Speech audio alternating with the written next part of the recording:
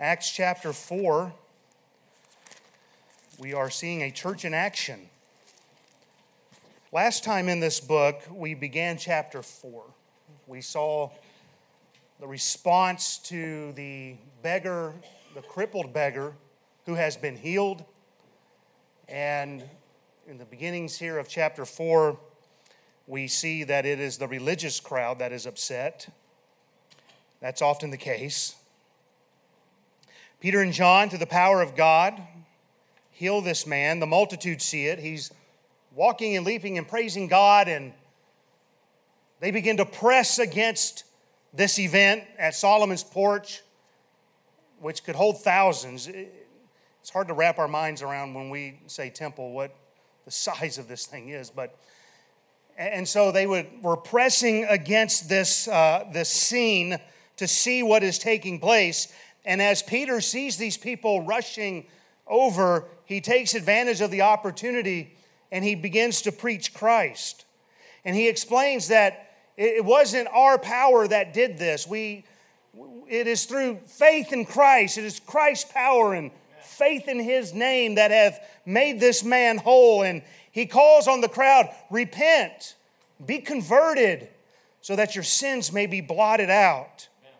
He touched on how Abraham, Moses, and all the prophets foretold of these days, and they spoke of Christ and how Jesus is the fulfillment of all those things. And chapter 3 ended with this: unto you first God, having raised up His Son Jesus, sent Him to bless you in turning every one of you from his iniquities. Surely nobody's going to be mad at this message, right? I mean, what a great message. All you got to do is repent, be converted, your sins will be blotted out. Man, just look at the scriptures, it'll verify what I'm telling you. He came to you to take you away from your iniquities. Whoop, they're about to have revival, right?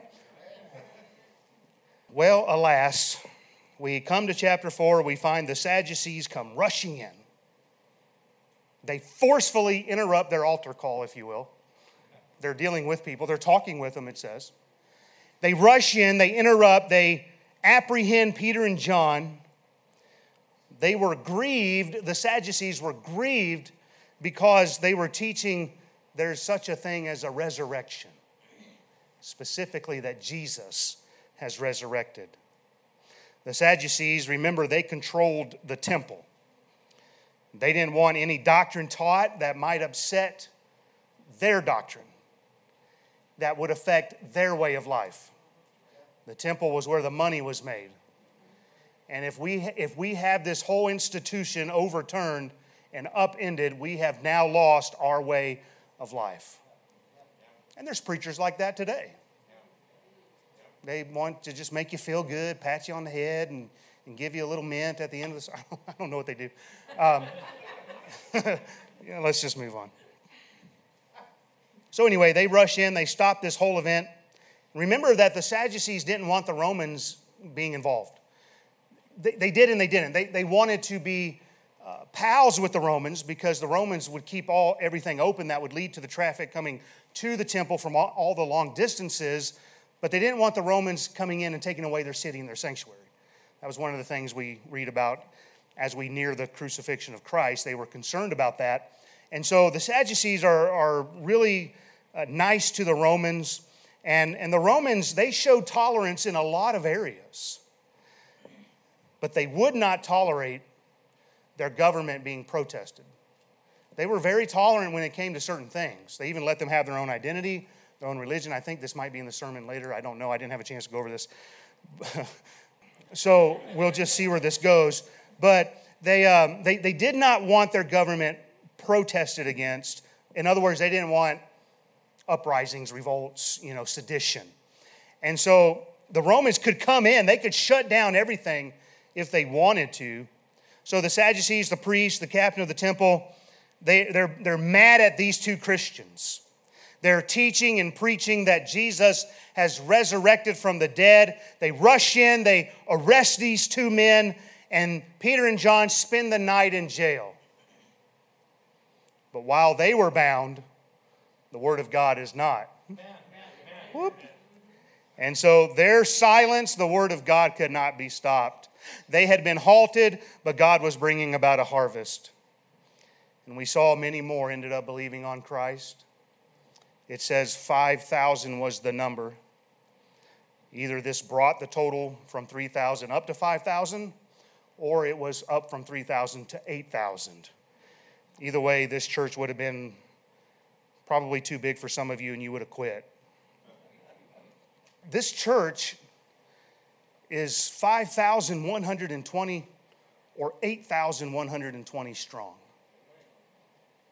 Talk about turning a city upside down. You know, God's not against large churches. Amen. We should not be either. Amen. What we see is God's blessing upon His church. I closed last time by highlighting how Peter and John, they didn't plan any of this. They didn't wake up this morning and say, you know, when we go to the hour of prayer, let's find that crippled beggar, let's heal him, let's get a thing stirred up, and let's preach the gospel. Yeah, you know, like a lot of us good Baptists do. We come up with ways to... Listen, they're just willing vessels. They're going where they're supposed to be, the hour of prayer, going to the house of God to pray. They're in the right place at the right time. They're just faithfully doing what God's called them to do. And this is what we see when we are vessels meet for the Master's use. Good things just happen, right? We just happen to be in the right place. No, God looks for those. His eyes are moving to and fro to show Himself strong. And so He's looking for those who are doing the right things, that are right vessels. And this, what we see, is what God can do through a church in action, who will just continue steadfastly doing what God says to do, all while standing in the face of persecution. Let's begin tonight, verses 5 through 7. We read this. And it came to pass on the morrow that their rulers and elders and scribes, and Annas the high priest, and Caiaphas and John and Alexander, and as many as were of the kindred of the high priest, were gathered together at Jerusalem. And when they had set them in the midst, they asked, by what power or by what name have ye done this? We see in verses 5 through 7, after a night in jail, Peter and John are brought before the rulers, elders, scribes, high priests, Caiaphas, John, Alexander, members of the high priest family. Who is this group? We know from verse 15, if you let your eyes glance there, it talks about the council. This is who made up the council in large part. The Greek word for council is a word that many of you are familiar with. It is the word that we get Sanhedrin from. And so this is the Sanhedrin. You'll hear that a lot when you listen to other preachers or study certain books. And our King James Bible, it uses the term council because in the Greek it just means a council of people. And so it is the council, but you've likely heard Sanhedrin as well. And I just want you to know up front that anytime you hear council or Sanhedrin, they're one and the same. And so the Roman Empire, like I was saying earlier, they were brutal in many ways, but they were also very accommodating in some ways. And it led to an interesting governmental structure within their different colonies and places that they had taken over. A lot of that they adapted from the Greeks. The Greeks had a way of doing things that was a little bit different as well, and the Romans kind of adopted that as they took over. And this made the council here in our Bible an interesting group politically in Judea.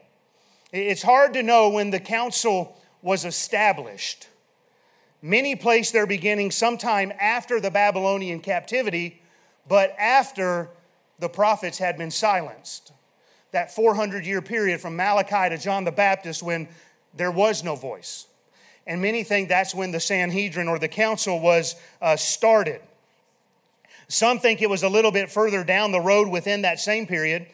I don't know how familiar you are with the history of Judea, but if you have your Catholic Bible tonight in the Apocrypha, there is a book called the Maccabees. Okay, that went over really well. I know it's 71 in here, but we're going to get through it, amen? And so the Maccabees, they had a revolt around 167 BC, and they rose up against the Greeks. And in that revolt, they ended up gaining independence. You'll hear it in secular history called the Hasmonean dynasty, which was from about 140 to about 37 BC. And so they kind of had this short period of independence under this dynasty, and it ended when the Romans came in and they installed Herod the Great as king over Judea, which we see in the beginning of the Gospels. But what's interesting is both the Greeks and the Romans allowed the Jews in Judea to have their own religious identity. And they gave them certain governmental rights. It's very strange to me. I mean, if I took over somebody, you're doing what I tell you, shut up. But I guess they just had a way of, finding some middle ground there. And so they allowed the council to remain. They gave them powers to an extent. They were a legal body. They were also a religious body. They acted as their version of the Supreme Court. It was the highest religious law in the land of Judea. All Jewish affairs that did not involve the Romans would go through the Lesser Sanhedrin, and if it needed to be elevated, go to the Greater Sanhedrin, which is what we're talking about here, the council. But what the Romans did do is they removed Judea's right to capital punishment. They said, you can't put anybody to death. We're going to be the ones who do that. And that's why when they betrayed Jesus, they had to take him before Pilate, a Gentile governor, so that he could be the one to say, all right, let's put him to death. And so there were some limited powers, but for the most part, they had this kind of identity there. The council was made up of 71 members. That's the most common number. 70 people plus one. One being the high priest that year was kind of the president, the presiding officer over all of the council. It is said that it was patterned after the 70 elders in the Old Testament, especially in the days of Moses. The 70 elders, and then Moses would be the head person, 71 people, and he would be the head over all of that. Some placed the number at 72. They divided up into three equal groups of 24. And so there would be 24 Sadducees, 24 scribes, which were mostly Pharisees, and then 24 elders, and all of these made up the council. I mentioned last time that, am I boring you to death already? Okay, because I like this kind of stuff, all right? I spent forever researching this. I'm throwing it out there real fast, but understand it took me hours. All right.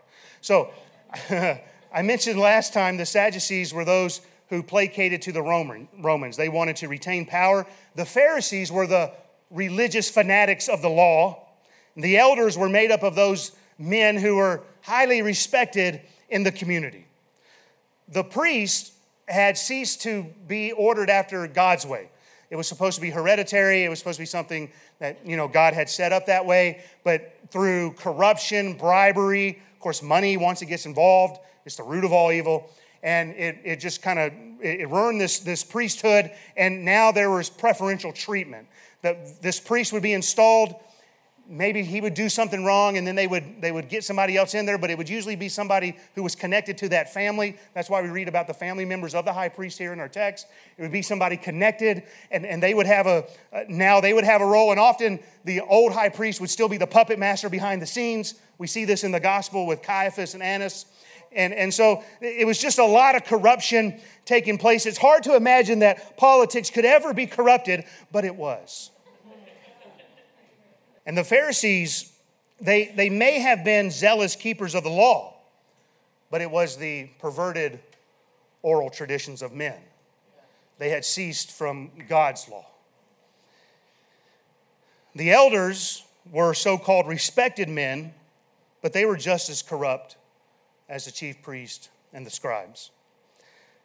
It was all about money. And it's kind of like what we see today with Congress. It's amazing you can come out a multimillionaire because there's behind-the-scenes perks. And it was a very corrupted group in Jesus' day, just like some politicians in our day. They wanted Jesus destroyed, the council, the Supreme Court of the land. They wanted Jesus off the scenes. Now, Jesus knew all this beforehand, of course. Matthew 16:21. From that time forth began Jesus to show unto his disciples how that he must go to Jerusalem and suffer many things of the elders and the chief priests and the scribes. and be killed and be raised again the third day. That's the council. Judas Iscariot went to part of the council, members of the council. He went to the chief priest and he said, "What will you give me if I betray Jesus into your hands?" It was the council who was behind Jesus' arrest. Matthew 26, 3 and 4. Then assembled together the chief priest and the scribes and the elders of the people unto the palace of the high priest, who was called Caiaphas, and consulted that they might take Jesus by subtlety and kill him. The council was the ones who provided the men and the authority to go and arrest Jesus.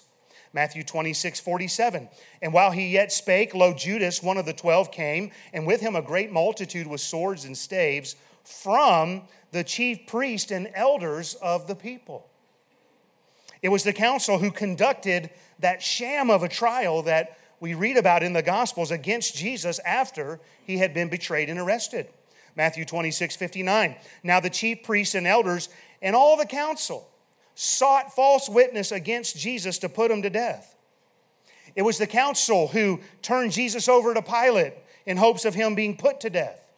In Mark 15:1, and straightway in the morning the chief priest held a consultation with the elders and scribes and the whole council, and bound Jesus and carried him away and delivered him to Pilate. It was members of the council who were the ones who moved the people to release Barabbas instead of Jesus. Matthew 27:20. But the chief priests and elders persuaded the multitude that they should ask Barabbas and destroy Jesus. They were at ground zero. They were provoking the people in the response that they wanted to see. It was members of the council, along with this mob that they were persuading, who cried out, "Crucify him." John 19, verses 5 and 6. Then came Jesus forth, wearing the crown of thorns and the purple robe. And Pilate saith unto them, Behold the man. When the chief priests, therefore, and officers saw him, they cried out, saying, Crucify him, crucify him. It was the councils who mocked and reviled Jesus while he was on the cross. Matthew 27, verses 41 through 43. Likewise also the chief priests, mocking him with the scribes and elders, said, He saved others, himself he cannot save. If he be the King of Israel, let him now come down from the cross, and we'll believe him. He trusted in God, let him deliver him now, if he will have him. For he said, I am the Son of God. This is the same council that Peter and John are now brought before. It's the same people. They asked them in verse 7, By what power or by what name have you done this? This was the same question, almost exactly, that this council asked Jesus during his ministry. Jesus had gone into the temple and he cleansed it. He said, look, this is my Father's house. It's to be a house of prayer. And you've made it a den of thieves. And he did what would get every pastor fired. He turned over the tables and he ran out the crooked people and he chased out the money changers. And he did so with a cord, by the way. And they asked him this in Mark 11, 27 and 28. And they come again to Jerusalem as he was walking they being Jesus and his disciples, as they walk in the temple, there come to him the chief priests, the scribes, and the elders. And they say unto him, By what authority do you do these things? And who gave thee this authority to do these things?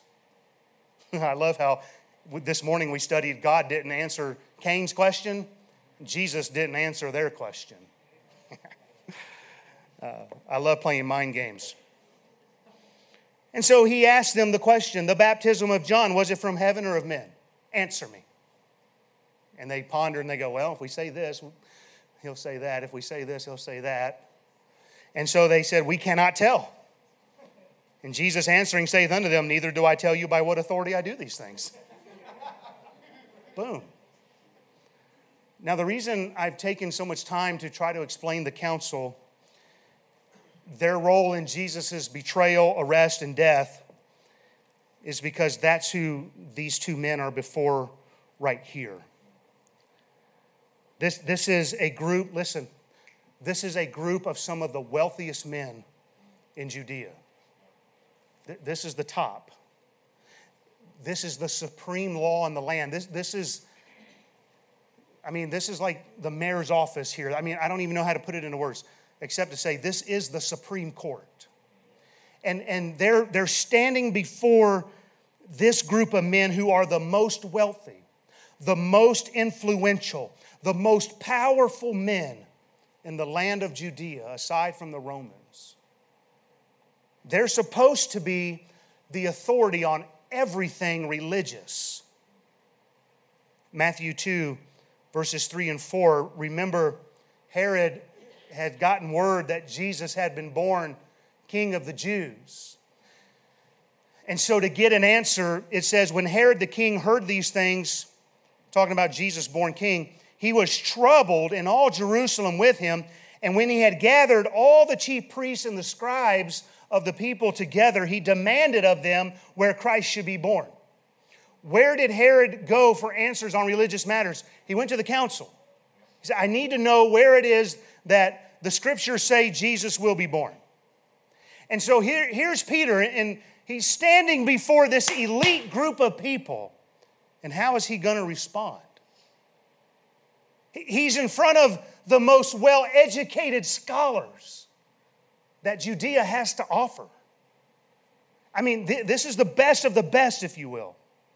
This is the same Peter who cowered in fear just a couple of months earlier. And he denied Jesus 3 times as Jesus was in that trial. He denied that he even knew him. Let's remember what Jesus told his followers. It's important that we understand the context of what's taking place here. Jesus said in Matthew 10, 16 and 17, behold, I send you forth as sheep in the midst of wolves. Be ye therefore wise as serpents and harmless as doves. But be aware of men, for they will deliver you up to the councils. They will scourge you in their synagogues. And in Mark's account, it says that they would be beaten. In the Olivet Discourse, Jesus said in Luke 21:12, but before all these, they shall lay their hands on you, persecute you, delivering you up to the synagogues and into the prisons, being brought before kings and rulers for my name's sake. John 15:20, Jesus said, remember the word that I said unto you, the servant is not greater than his Lord. If they have persecuted me, they will also persecute you. John 16:2, they shall put you out of the synagogues. Yea, the time cometh that whosoever killeth you will think that he's doing God's service. So you got to understand that based upon Jesus' own words, Peter and John here, they are in danger of being beaten, scourged, persecuted to some degree, locked away in prison, or even put to death. All based on how they're going to respond. Peter was scared before, and he responded with, I don't know him. Peter and John's life are at stake here. They know that if the council could do what they did to Jesus, they can do it to them. How would you respond? Well, let's look at how an uneducated Galilean fisherman answers the religious elites of his day. Would you watch as he responds to the council, verses 8 through 12. Then Peter, filled with the Holy Ghost, said unto them, ye rulers of the people and elders of Israel, if we this day be examined of the good deed done to the impotent man by what means he is made whole, be it known unto you all and to all the people of Israel, that by the name of Jesus Christ of Nazareth, whom ye crucified, whom God raised from the dead, even by him doth this man stand here before you whole. This is the stone which was set at naught of you builders, which has become the head of the corner. Neither is there salvation in any other, for there is none other name under heaven given among men whereby we must be saved. If you want proof of the resurrection, you don't have to look any further than this text. Just look at Peter's response. If you understand all that's taking place and you allow this to soak in, as Peter boldly stands before the very same men who arranged for Jesus' death. And just a little over 2 months ago, Peter himself was in denial. But now we see the power of the resurrection. That I may know him and the power of his resurrection, being made conformable unto his death. And now having the power of the knowledge of the resurrection of Jesus, he stands before the council and he preaches Christ and he says, Jesus is the reason that this crippled beggar has been made whole. And then he lays the blame at their feet for Jesus being crucified. And he preaches Christ's resurrection that at least a third of the council didn't believe in. He quotes the scriptures. In verse 11, he said, this is the stone which was set at naught of you builders, which has become the head of the corner. Psalm 118, verses 22 and 23, the stone which the builders refused is become the headstone of the corner. It is the Lord's doing. It is marvelous in our eyes. After giving a parable, Jesus would use that same passage in preaching against the members of the council. In Matthew 21, verses 42 through 46, Jesus saith unto them, did ye never read in the scriptures? The stone which the builders rejected, the same has become the head of the corner. This is the Lord's doing, and it is marvelous in our eyes. Therefore I say unto you, the kingdom of God shall be taken from you and given to a nation bringing forth the fruits thereof. And whosoever shall fall on this stone shall be broken. But on whomsoever it shall fall, it will grind him to powder. And when the chief priest, the Pharisees heard this parable, they perceived that he spake of them. But when they sought to lay hands on him, they feared the multitude because they took him for a prophet. Peter is affirming here how the scriptures speak of Jesus. And I have to believe that the council is putting all this together as Peter is saying these words. They're not ignorant men, okay? They know Scripture. They just don't understand how it applies to Christ. And they had corrupted a lot of it because of their observances that they adapted. But they've got to be putting this together that if they're not believing on Jesus, they're going to be ground to powder. And Peter here, he says it as plain as he can, that this is the stone which was set at naught of you builders. And they've got to be connecting the dots and understanding that he's talking about Jesus being the chief cornerstone. Peter would later write in his first epistle in chapter 2, verses 7 and 8, unto you therefore which believe he is precious. But unto them which be disobedient, the stone which the builders disallowed, the same is made the head of the corner, and a stone of stumbling and a rock of offense, even to them which stumble at the word, being disobedient, whereunto also they were appointed. And if there were any doubts in verses 9 through 11 of what Peter's driving home here, he definitely leaves no doubt in verse 12, amen? Neither is there salvation in any other. That's pretty plain. For there is none other name under heaven given among men whereby we must be saved. This is exactly what the council should have known. They have the scriptures. How sad is it that people have the Word of God, and yet they just completely look at verses like Acts 4:12 and think, God, I love this because of who I am, and so maybe it's a little more personal for me, but I love how God brings along this fisherman, an unlearned man. He's not been educated in their synagogues. He's never going to fit in the Heartland crowd. He's never going to fit in the West Coast crowd. He's never going to fit in with the Fairhaven crowd, Brother Brock. They're never going to fit in with the Pensacola crowd. He's never going to fit in with the Crown crowd. You sound kind of bitter, preacher. I'm not. This is just an uneducated man who can't help but speak about the things that he's seen and heard. And God, he brings this Galilean down to Jerusalem to stand before these wealthy, intelligent, well-educated men who are men of influence and men of power. And he doesn't back down.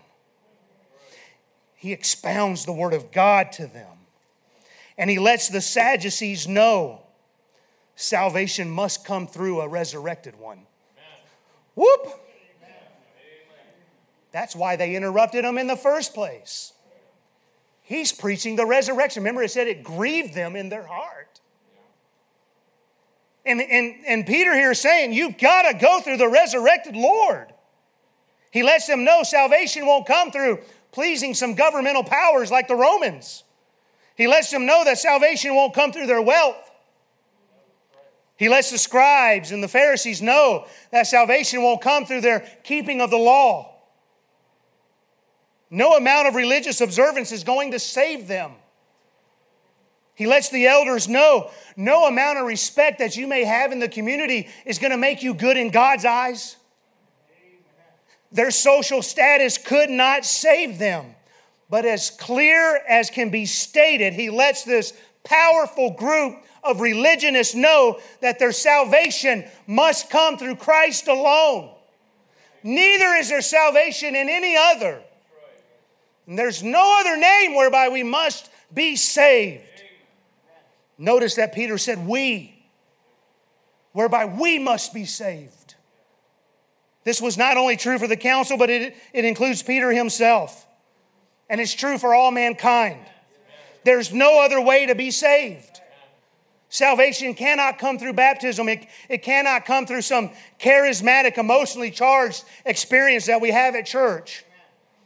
So tell me about when you knew Christ. Well, I was sitting in church and the preaching was really good and I got really emotional. And I went forward. Salvation doesn't come through church membership. It's not in works. It's not in money. But it's in Christ alone. 1 Corinthians 3:11, for other foundation can no man lay than that is laid, which is Christ Jesus. Matthew 1:21, and she shall bring forth a son, and thou shalt call his name Jesus, for he shall save his people from their sins. 1 John 5:11 and 12, and this is the record that God hath given to us eternal life, and this life is in his Son. He that hath the Son hath life, and he that hath not the Son of God hath not life. I don't know, maybe there's somebody here, you're looking for a way of salvation. Let this verse sink deep into your heart. Well, what about that verse that says, repent and be baptized? Let this verse sink deep into your heart. What about the church that tells me I've got to add works? Jesus is the only way. No man cometh unto the Father but by him. Neither is there salvation in any other. For there is none other name under heaven given among men whereby we must be saved. How much clearer can God be than this verse? Now, what made the difference in Peter's life? In Peter's preaching? The beginning of verse 8 says, then Peter filled with the Holy Ghost. What gave him boldness? The difference was Christ living in him through the Holy Ghost. Luke 12:11 and 12, and when they bring you unto the synagogues and unto the magistrates and powers, take ye no thought how or what things ye shall answer, or what ye shall say. For the Holy Ghost shall teach you in that same hour what ye ought to say. We're seeing a fulfillment of Jesus' prophecy right here. He said this day was coming. And we might have to revisit some of these verses because I kind of jammed a lot in here. But what is it that we can take away from this text tonight? There's a few things I want to leave you with, and I'll just try to present them here in order of these verses. A church in action needs to stand boldly and with courage before the powers of this world. We're not to be intimidated by anybody. I didn't say be ugly. A church in action isn't held captive by any governmental powers upon this earth. I'm not against the church that made the decision to close. But we are not held bound by what the government tells us when it comes to the Word of God. Amen. You say, well, the day's going to come, they're going to shut you down. They might. It won't be the first time in history. Amen. It's already happening in other places of the world. But as long as we have breath and as long as we have freedom and as long as we have the ability, we ought to stand under, knowing that it doesn't matter what the White House says. We have a biblical mandate from God. I think we need to get ready for those days. Anyway, I'm going to get off track. As a church in action, we need to recognize that all of our authority is from Christ. All of our power is in the Lord. In the Great Commission, Jesus said, all power is given unto me in heaven and in earth. There's a reason we choose to be an autonomous local church. And I know maybe some of you don't quite understand all that yet, but there's a reason why there's not a church over us. We don't need ecclesiastical authority over us, shoving down upon us what we are to preach and teach and be structured and all the rest. Why? Our power and our authority comes from Christ. Hey, He's the head of this local church. We derive our authority from Him. A church in action needs to be filled with the Holy Ghost. I'm sure we covered that in chapter 2. But without the Holy Ghost, we're powerless. In Acts chapter 1 and verse 8, and you shall receive power. After that, the Holy Ghost has come upon you, and ye shall be witnesses. A church in action is doing good for others. Peter said, if we this day be examined of the good deed we've done. A church in action preaches Christ alone without apology. And a church in action makes the way of salvation through Christ crystal clear to all. May we be that kind of church. We need to forge ahead no matter the cost. Keeping our eyes on Christ, He is the prize that is before us. Understanding that this world is not our home, we're just passing through. Amen. And that we will stand before our King and we will give an account for the things that we've done, whether they be good or bad. Would you pray with me tonight?